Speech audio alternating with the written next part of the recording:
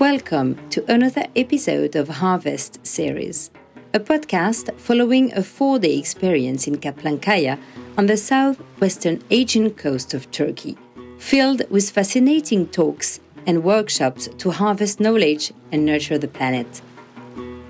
We had a good run. We didn't get as far as we needed to. What now? And the what now is the self-arrest is, instead of trying to idealistically encourage everybody to somehow levitate to globalism, a sort of Gandhi, Bodhisattva kind of perspective, it's the self-arrest of get that ice pick in the ground for healthy tribalism. I am Rose, a French journalist based in Barcelona, and this episode is an interview made in Kaplankaya with Jamie Wheal.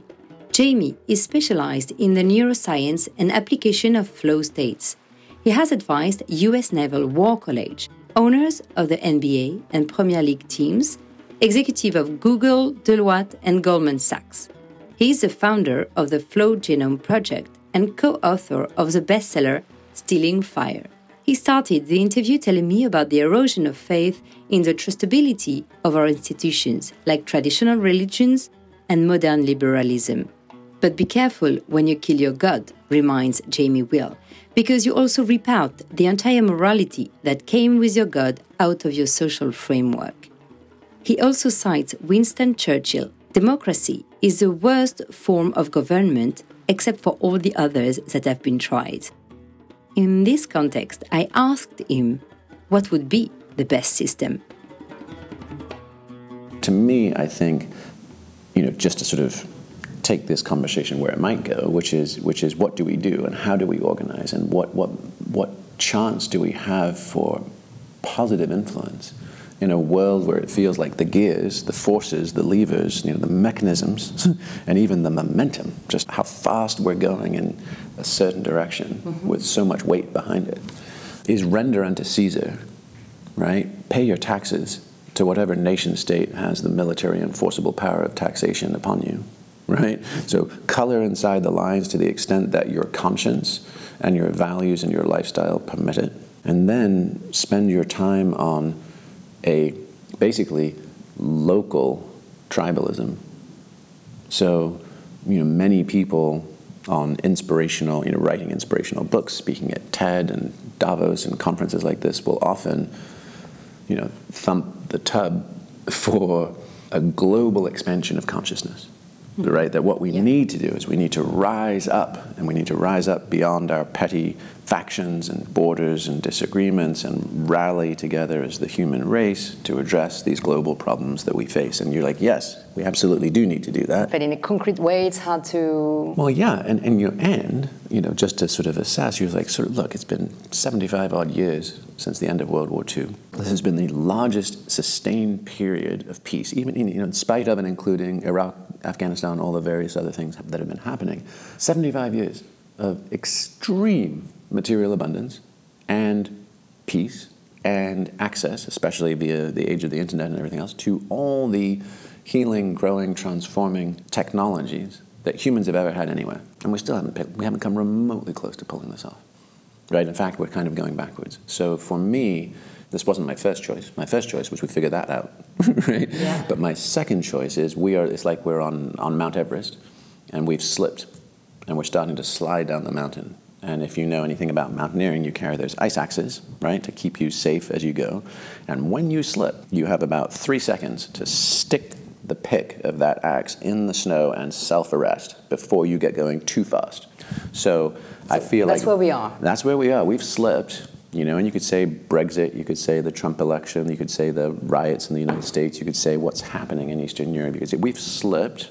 The bipolar balance of power that was the Cold War became the unipolar balance of power that was U.S. hegemony for the last 20 years, which is now coming undone. Russia has tagged the ruble to gold for oil and gas. Saudi is now selling renminbi. They're changing the currencies to China, so China's getting its energy there. The U.S. as reserve currency of the world has just flipped and is going away in the next 10 years with massive impacts to North America and Western Europe, right?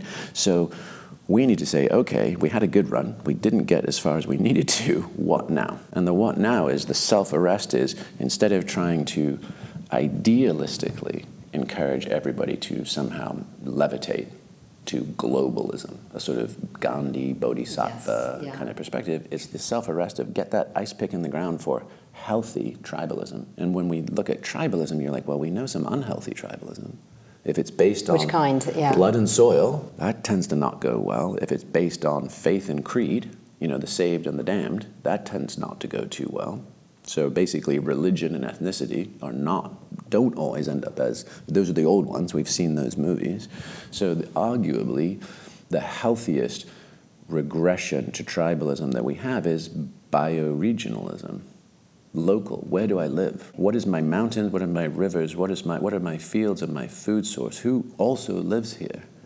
And we can find, right, there's a way where we literally can just ask our neighbors, people who live beside us and around us, how big is your circle of concern?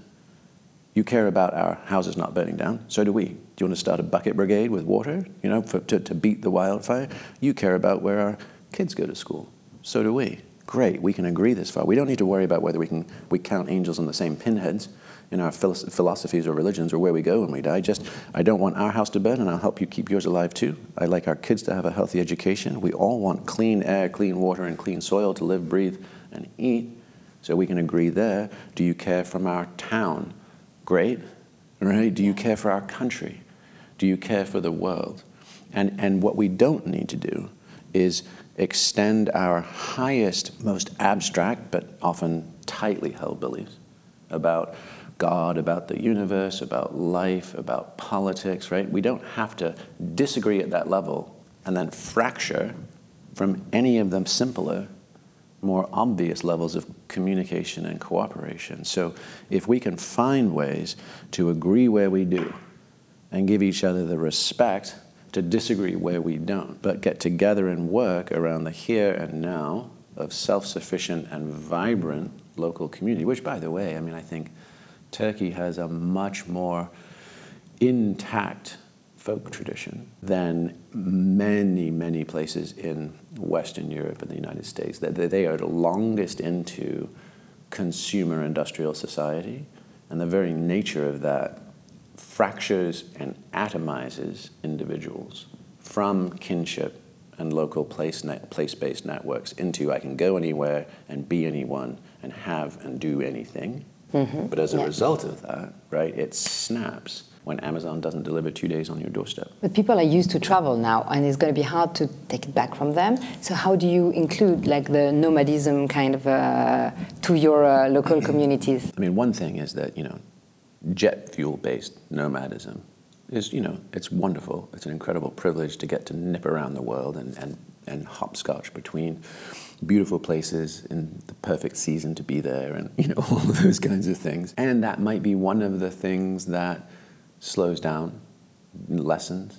It's harder and harder to justify the energetic costs. But I think that a lot of people who are on that sort of techno-nomadic global circuit, and I wrote about that in a book called Stealing Fire because I just started noticing. I was like, well, wait, the same people that are at Davos, are at Ibiza, are at the UN, are at Burning Man, are at South by Southwest, are at TED, and you're like, wait, this is the same 10,000 people, just pinballing around the world, and it's all very, very chummy and really, really, fun, beautiful, inspiring, but if you talk quietly with many of those folks, I think there's a sense of, at some point, the fabulousness of it all starts to shine a little less brightly, and everybody's yearning for home and tribe. And that requires settling a bit, and that requires putting down roots, and that requires saying no to the infinite realm of possibilities and delight and novelty, to say yes to, we're actually going to slow this down and put roots down and experience the satisfaction of that kind of commitment and what comes from it. So what's the top of the Everest? You were talking about the Everest.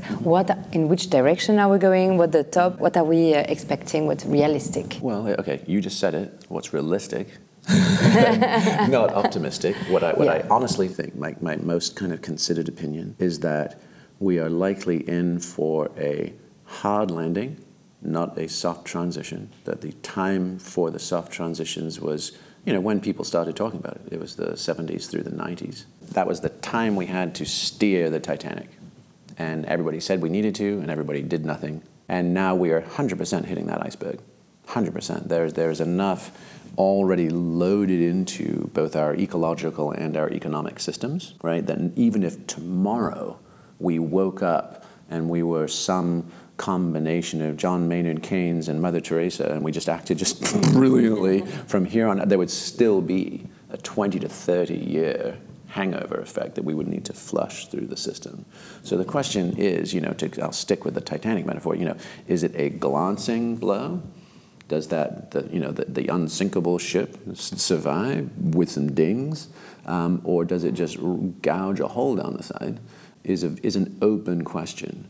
And fundamentally the nut, right? And we see this, we just don't always acknowledge it, is that our entire society from, late 19th century, but really let's just say 20th century to 21st century, is based on the absolute fluke of discovering 100 million years of buried starlight in the form of fossil fuels, sticking straws in the ground and setting it all on fire. And that release of energy was unprecedented. Before that, all we had was photosynthesis, right? Plants growing from the sun, metabolism, animals eating the plants and turning it into muscle and protein and meat, and potentially the ability for an ox to plow a field, right, and do those things, and biomass, lighting, wood and coal maybe on fire. That was it.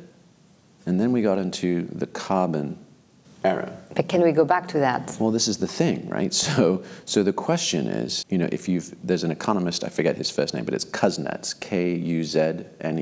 Yeah. And the Kuznets curve basically says, hey, we shouldn't back off our technological development because more technologically developed societies actually pollute less. They come down that bell curve to the other side. They become green, like Scandinavia or Western Europe, so any of those kinds of things. So we actually want to accelerate technological process and development to get everybody up and over the Kuznets curve. If you're a hunter-gatherer, you don't pollute much. But if you're a developing nation, right, whether that was Korea and the paper tigers, in Asia, whether that's India or China now, it's those folks.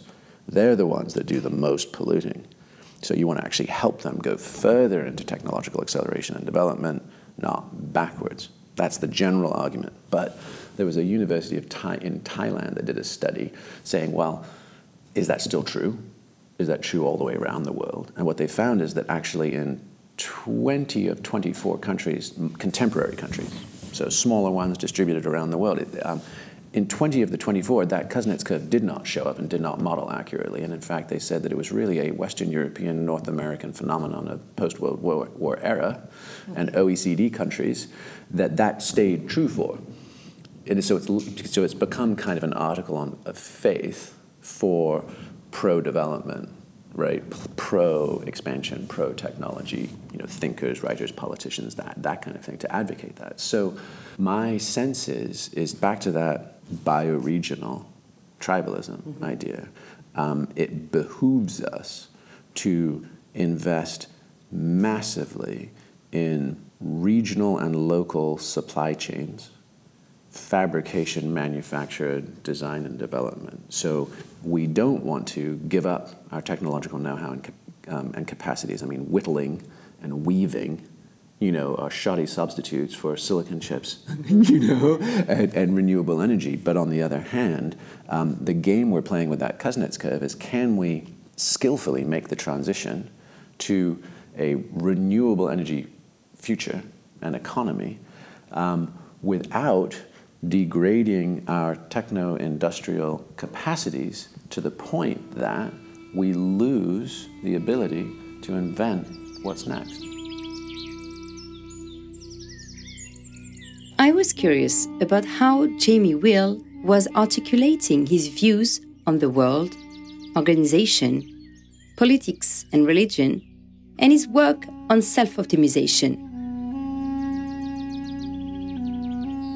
You know, I wouldn't have articulated it any way in particular. I was just always just trying to follow the thread of both questions I knew I desperately wanted the answers to, and who it seemed through history and cultures and civilizations seemed to have the best guesses. And it always felt like this kind of, you know, this serpent, you know, it would sort of, or a roller coaster, you know, it would bubble up in a place like ancient Greece with the Eleusinian mysteries, you know, or the Sufis.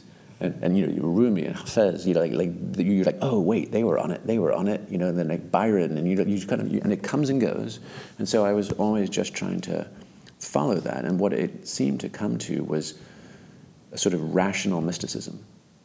You know, what is a way of seeking awe, even seeking connection with the ineffable, something bigger, but not abandoning the sort of requirements of logic and evidence and consistency behind it. And somebody asked me this a couple of years ago, and I was like, oh, you know what, I think this is almost, and it's beautiful here being, right, on the Aegean in the site of so many Greek and ancient ruins and so much history, that it was sort of a modern day Pythagorean mystery school, because it's that idea of we don't have to put a false ceiling on our inquiry, as you know, Western scientific materialism did, almost kind of arrogantly, right? Descartes, cogito ergo sum, I think therefore I am. Again, right? Descartes. Descartes, right? That's it, right? Like, and for a while there was that presumption and that arrogance that was all there was. But clearly, for 100,000 years of human history, that was the least of it,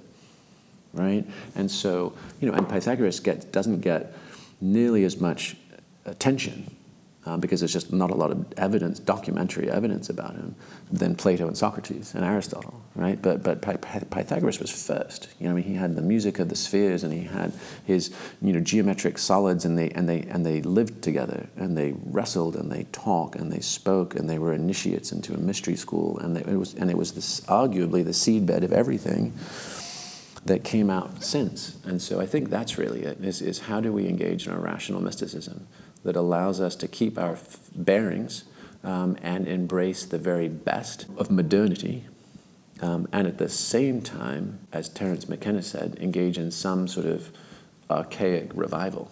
How can we get back and revive many of the traditions and the practices and the experiences that humans have always rooted and anchored in, and are so profoundly sort of meaningful and satisfying and arguably necessary. So this rational mysticism is a quest of your life? Yeah. I think very much so. My father, how I ended up being, my mother was South African and my father was English, and I went to early boarding school in England, and then we moved to the US. And the reason was because my father was a test pilot for the Royal Navy. And so his whole job was to take the fastest fighter planes on the planet and then push them to failure, and then map them with differential calculus, and then come back and train the fighter pilots and the NASA shuttle astronauts. So somehow, not surprisingly, I kind of inherited something from that. And it's probably that my own experience, and so my experience was sort of split between academia, so sort of doctoral studies in historical anthropology and on all of these kinds of things. So just really, really curious about this. Where did we go wrong? Where did we go right? What is up with this whole civilization thing? But at the same time, surf rescue and wilderness medicine and mountain guiding and action sports, so backcountry skiing, mountain bike racing, these various other things, and big nature. So I was always very interested in the super practical, but then also the historical.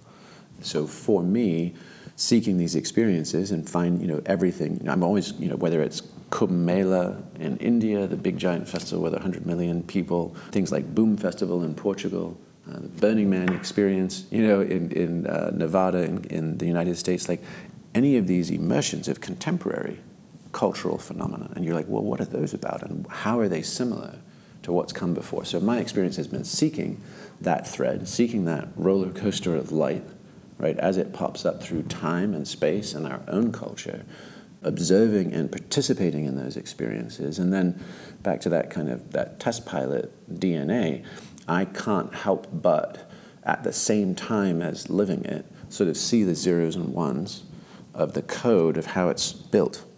So I sort of, this is accidental, but I sort of find myself just going through life, probably also because I was never of a culture. I was always a stranger in a strange land. I was always supposed to be a part of a thing that I never quite felt I was a part of. So I just always see the schematic, the blueprint of how it's all assembled, which then, you know, if we can use that as that insight into, can we do better culture, architecture going forward?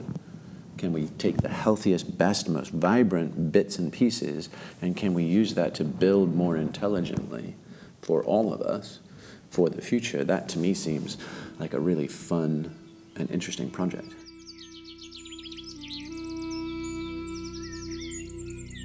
Jamie Wheal is very easy to access. After his talk in Kaplankaya, a couple started to ask him questions about another topic he's famous for, sex. More and more people gathered with their plates under the tree to listen to what became an improvised speech with recommendations for an amazing couple sexual experience. And there's probably about a sort of, $1,500 to $2,000 kind of toy box of high quality, beautiful, very functional sexual tools to toys. And there's everything from pelvic floor trainers. If you think of like the original, I think it was the Sufis, right? They had that imsak, which was the ability, and back in the day, like it even increased the dowry for a woman who was trained and initiated in imsak, but it was fundamentally the capacity to bring a man to orgasm without moving their hips, right? So just full pelvic floor to internal contention. Jamie Wheal also discussed about the psychedelics that couple can take to improve their sexual experiences. I asked him what was the importance of psychedelics in general to improve the flow. I think that, one thing is that deliberate sacramental substance use goes back in human history as long as we've been humans and arguably longer, right? Not just primates seek intoxication, mammals, even birds do. And so Ron Siegel, who's at UCLA, said that the drive for intoxication is actually arguably our fourth evolutionary drive after food, water, and reproduction. And you wouldn't think so, right? You would think a drunken monkey falls out of a tree, gets eaten by the leopard, right? But it is because it interrupts thinking in ruts. It interrupts our patterns and creates lateral innovation so that we get newness and we can come up with things. And it's a well-known secret that Silicon Valley in California was 100% fueled by the LSD community in San Francisco from the 60s through the 70s and beyond. Steve Jobs famously said that it was one of the most seminal experiences of his life, but it was much, much more broadly distributed than that. And so I think what is, and right now there is a global movement, what is sometimes called the psychedelic renaissance, where clinical trials, where research at Imperial College, NYU, Johns Hopkins, really sort of an explosion of studies. Stanford, Harvard, lots of places are now actively picking up the thread, which got cut in the late 60s to early 70s when Richard Nixon and others, just absolutely eclipsed and shut down all research into these domains. They are just a tool. They simply provide access to specific brain states and subjective experiences more or less on demand. The NYU neuroscientist Oliver Sacks, he wrote about that. He said, say what you will about drugs, you can have cultural or ethical or religious, presumptions about them and that kind of thing. He goes, say what you will, but they work. They work on demand. And one of the interesting things that's happening is because they work on demand, they are very good for accelerating scientific study of theories of mind, illness, disease, and wholeness and integration, because you can give somebody a compound and you can put them in an fMRI machine, or you can do any other measurement, CAT scans, whatever it would be, whatever you're trying to find, instead of hoping that a Tibetan Lama that you found in the mountains can do these things in a lab. You can put lots of people through those experiences and you kind of know more or less where they're going, so you can track it and map it.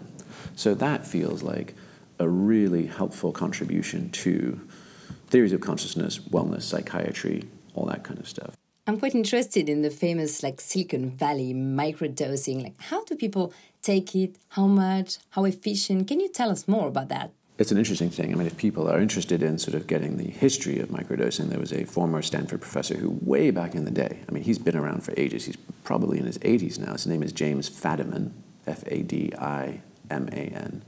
And he was actually studying this before it all got shut down. And then he did a sort of interesting workaround where he basically said, okay, look, I can't get, university approval to be doing studies on banned substances, but what I can do is say, hey, psst, people out there on the internet, if you're already doing it, report back. So he did this large study on basically, elective do-it-yourself microdoses, and they all started reporting back. And for the last, 5-10 years, he's been sharing that research and popularizing that practice. And so the typical is you do 1/10 of what would be a functional dose. So, for instance, Johns Hopkins uses 3 grams of psilocybin, or psilocybin mushrooms, not the extract. Okay. And that's their kind of functional dosage for their end-of-life studies, cancer studies, smoking cessation studies, that kind of a thing. And it's considered, at least for them, with that particular strain, with those strains of mushrooms, that that's the sort of sweet spot between it's enough that somebody definitely opens their doors of perception, but not so much that, scary or overwhelming things might rush in. So Fadiman, for microdosing, would say take 1/10 of that, so that would be 0.3 grams. And the key is it should be sub-perceptual threshold, meaning that you shouldn't actively notice it when you're taking it. Okay, but you're more creative. Well, and so Fadiman's research, which was all these people chiming in via survey, was basically like it's fantastic. It does everything. You lose weight, you stop smoking, you eat better, you're happier, you exercise more, you blah, blah, blah, blah, blah, blah, blah, blah. Anything you could possibly think of is better with microdosing according to those studies. But there has been a recent meta-analysis in the last 6 months that was basically saying there's virtually no effect on microdosing, and an awful lot of it is placebo. There's also been a meta-analysis on intermittent fasting saying it doesn't help you do anything and lose weight, but I was talking with Mark Hyman about that. I was like, what do you think about that one, man? I'd love to get your take. And the question is obviously, on the one hand, there can be tons of hype about the newest, latest, greatest thing, especially if it's a hack, a trick, or a shortcut. So we're super primed to be like, I don't have to change my life. I don't have to follow some 8-limb path. I don't have to bow down to a guru and get up at 4 a.m. Just give me a pill. I'm in. Tell me more, right? So there's that. There's the enthusiasm for the novel and the easy. But there is also the limitations of double-blind, placebo-controlled experiment. And that's kind of where we are with that version of study. So the answer to is microdosing real? Does it matter? All of those kind of things. I would say, and this is comparable to intermittent fasting. We are adaptive creatures. So anything that we do consistently over time either becomes addictive or ceases to work. We normalize and we adapt. And what is arguably more productive and generative for growth, for healing, for development, whatever these things might be, whatever your goals are, is variation and novelty and expanding the window or the spectrum of both body-brain experiences, what's our neurophysiology, as well as our psychology. So get really, really hot in a sauna or a steam bath. Get really, really cold in an ice bath. Guts yourself silly on amazing, beautiful foods at a feast. Starve yourself.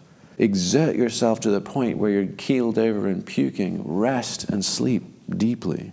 Right? Our goal, be absolutely crystal clear, sober, and get absolutely lit. And explore and expand the spectrum of all of these things for the widest range of sensory inputs, eustress and distress, and recovery. And arguably that leaves us more, informed, inspired, delighted, but also resilient. If there was a chip we could put in your brain to make you even smarter, would you put it? Well, that's something that Elon is doing that with Neuralink. And that idea, at least as far as he's thought it through, is that AI is happening and it will be ubiquitous and potentially overwhelming to world systems in ways we might not understand now. So the best thing to do is supercharge humans so we have a chance of going toe-to-toe with AI, which, might work. But, in the realm of science fiction horror stories, what could possibly go wrong, So my sense is that we're probably already living through it. I mean, if you can think of it or imagine it, it's probably already here. So that would be my sense. I feel like, and you could think of like the psychedelic renaissance, right? It is overwhelmingly skews to weird countries, like Western, educated, industrial, rich, democratic, right? That's the predominant access and exposure to these things. This cohort of people, of humans, are getting access to accelerated personal growth, insights, experience, and with it, quite often, chickens and eggs, not always easy to tell, but with it, increased political power, economic influence, all these things. They may have had it already, and this is just their dabbling around, or they've been also harnessing this to generate more. And at the same time, you have, the bottom 4 billion of the world with barely access to the basics of dignified existence. And so we are experiencing a bifurcation. And there was an article in the American magazine, The Atlantic Monthly, and it was basically saying, and I think this was actually talking about Sweden again, but it was talking about, have we seen the last Down syndrome baby? Right? And the idea of just, genetic screenings and all these kind of things, the idea that like the actual choice, knowing ahead of time via technology, what could happen, what would happen, what do we want for our children, right? You're seeing, oh my gosh, genetic modification and fundamentally consumer-driven eugenics. Right? And so people get terrified of that word. It always goes back to the Third Reich, but you're actually like, oh no, it's already here. It's just only available. People who are saving eggs and fertilizing eggs and choosing which ones and all these kind of things. And then you just think of just demographic selection. You move to a beautiful town, you move to Ibiza, you move to Lisbon, you move to, wherever, to Aspen, or, wherever it would be, and you're just surrounded by like-minded people. And it's a little bit, there's an American radio program called Lake Wobegon, right, which was a very famous kind of radio show for 30 years. And it was this fictional town. It said where all the women are smart, the men are good looking, and all the children are above average. Because the moment you've allowed even a hairline crack between care for all of humanity and an ethical obligation to step up on behalf of the least of our brothers and sisters, you've created the seeds of a spiritual fascism. And so my sense is that I think there could well be, and I think I would count myself in this camp of, almost just ahead of time making a pledge. I am going to live this experience the way I was put on this earth, fully. And can I commit to this body, right? No uploading my consciousness to computers. This lifetime. No cryogenics, no crazy life extinction, no waiting to get ahead of the cancer technology so I can live forever like a shark or a tortoise. And this planet, no pissing off to the moon or Mars. This is our home, and it's on us to fix it. And if we left it a smoldering ruin, we would assuredly take all of those habits and all of those limitations in our thinking and being to wherever else we went next. So this planet, this body, this lifetime, all of us or none of us.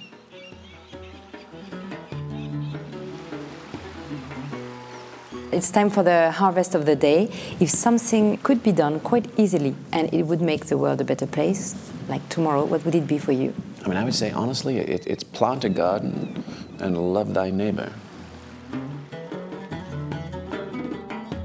I hope you enjoyed this episode. Jamie Wheal's views on local tribalism and his approach of psychedelics. If you did, please leave us a good review, and until next time.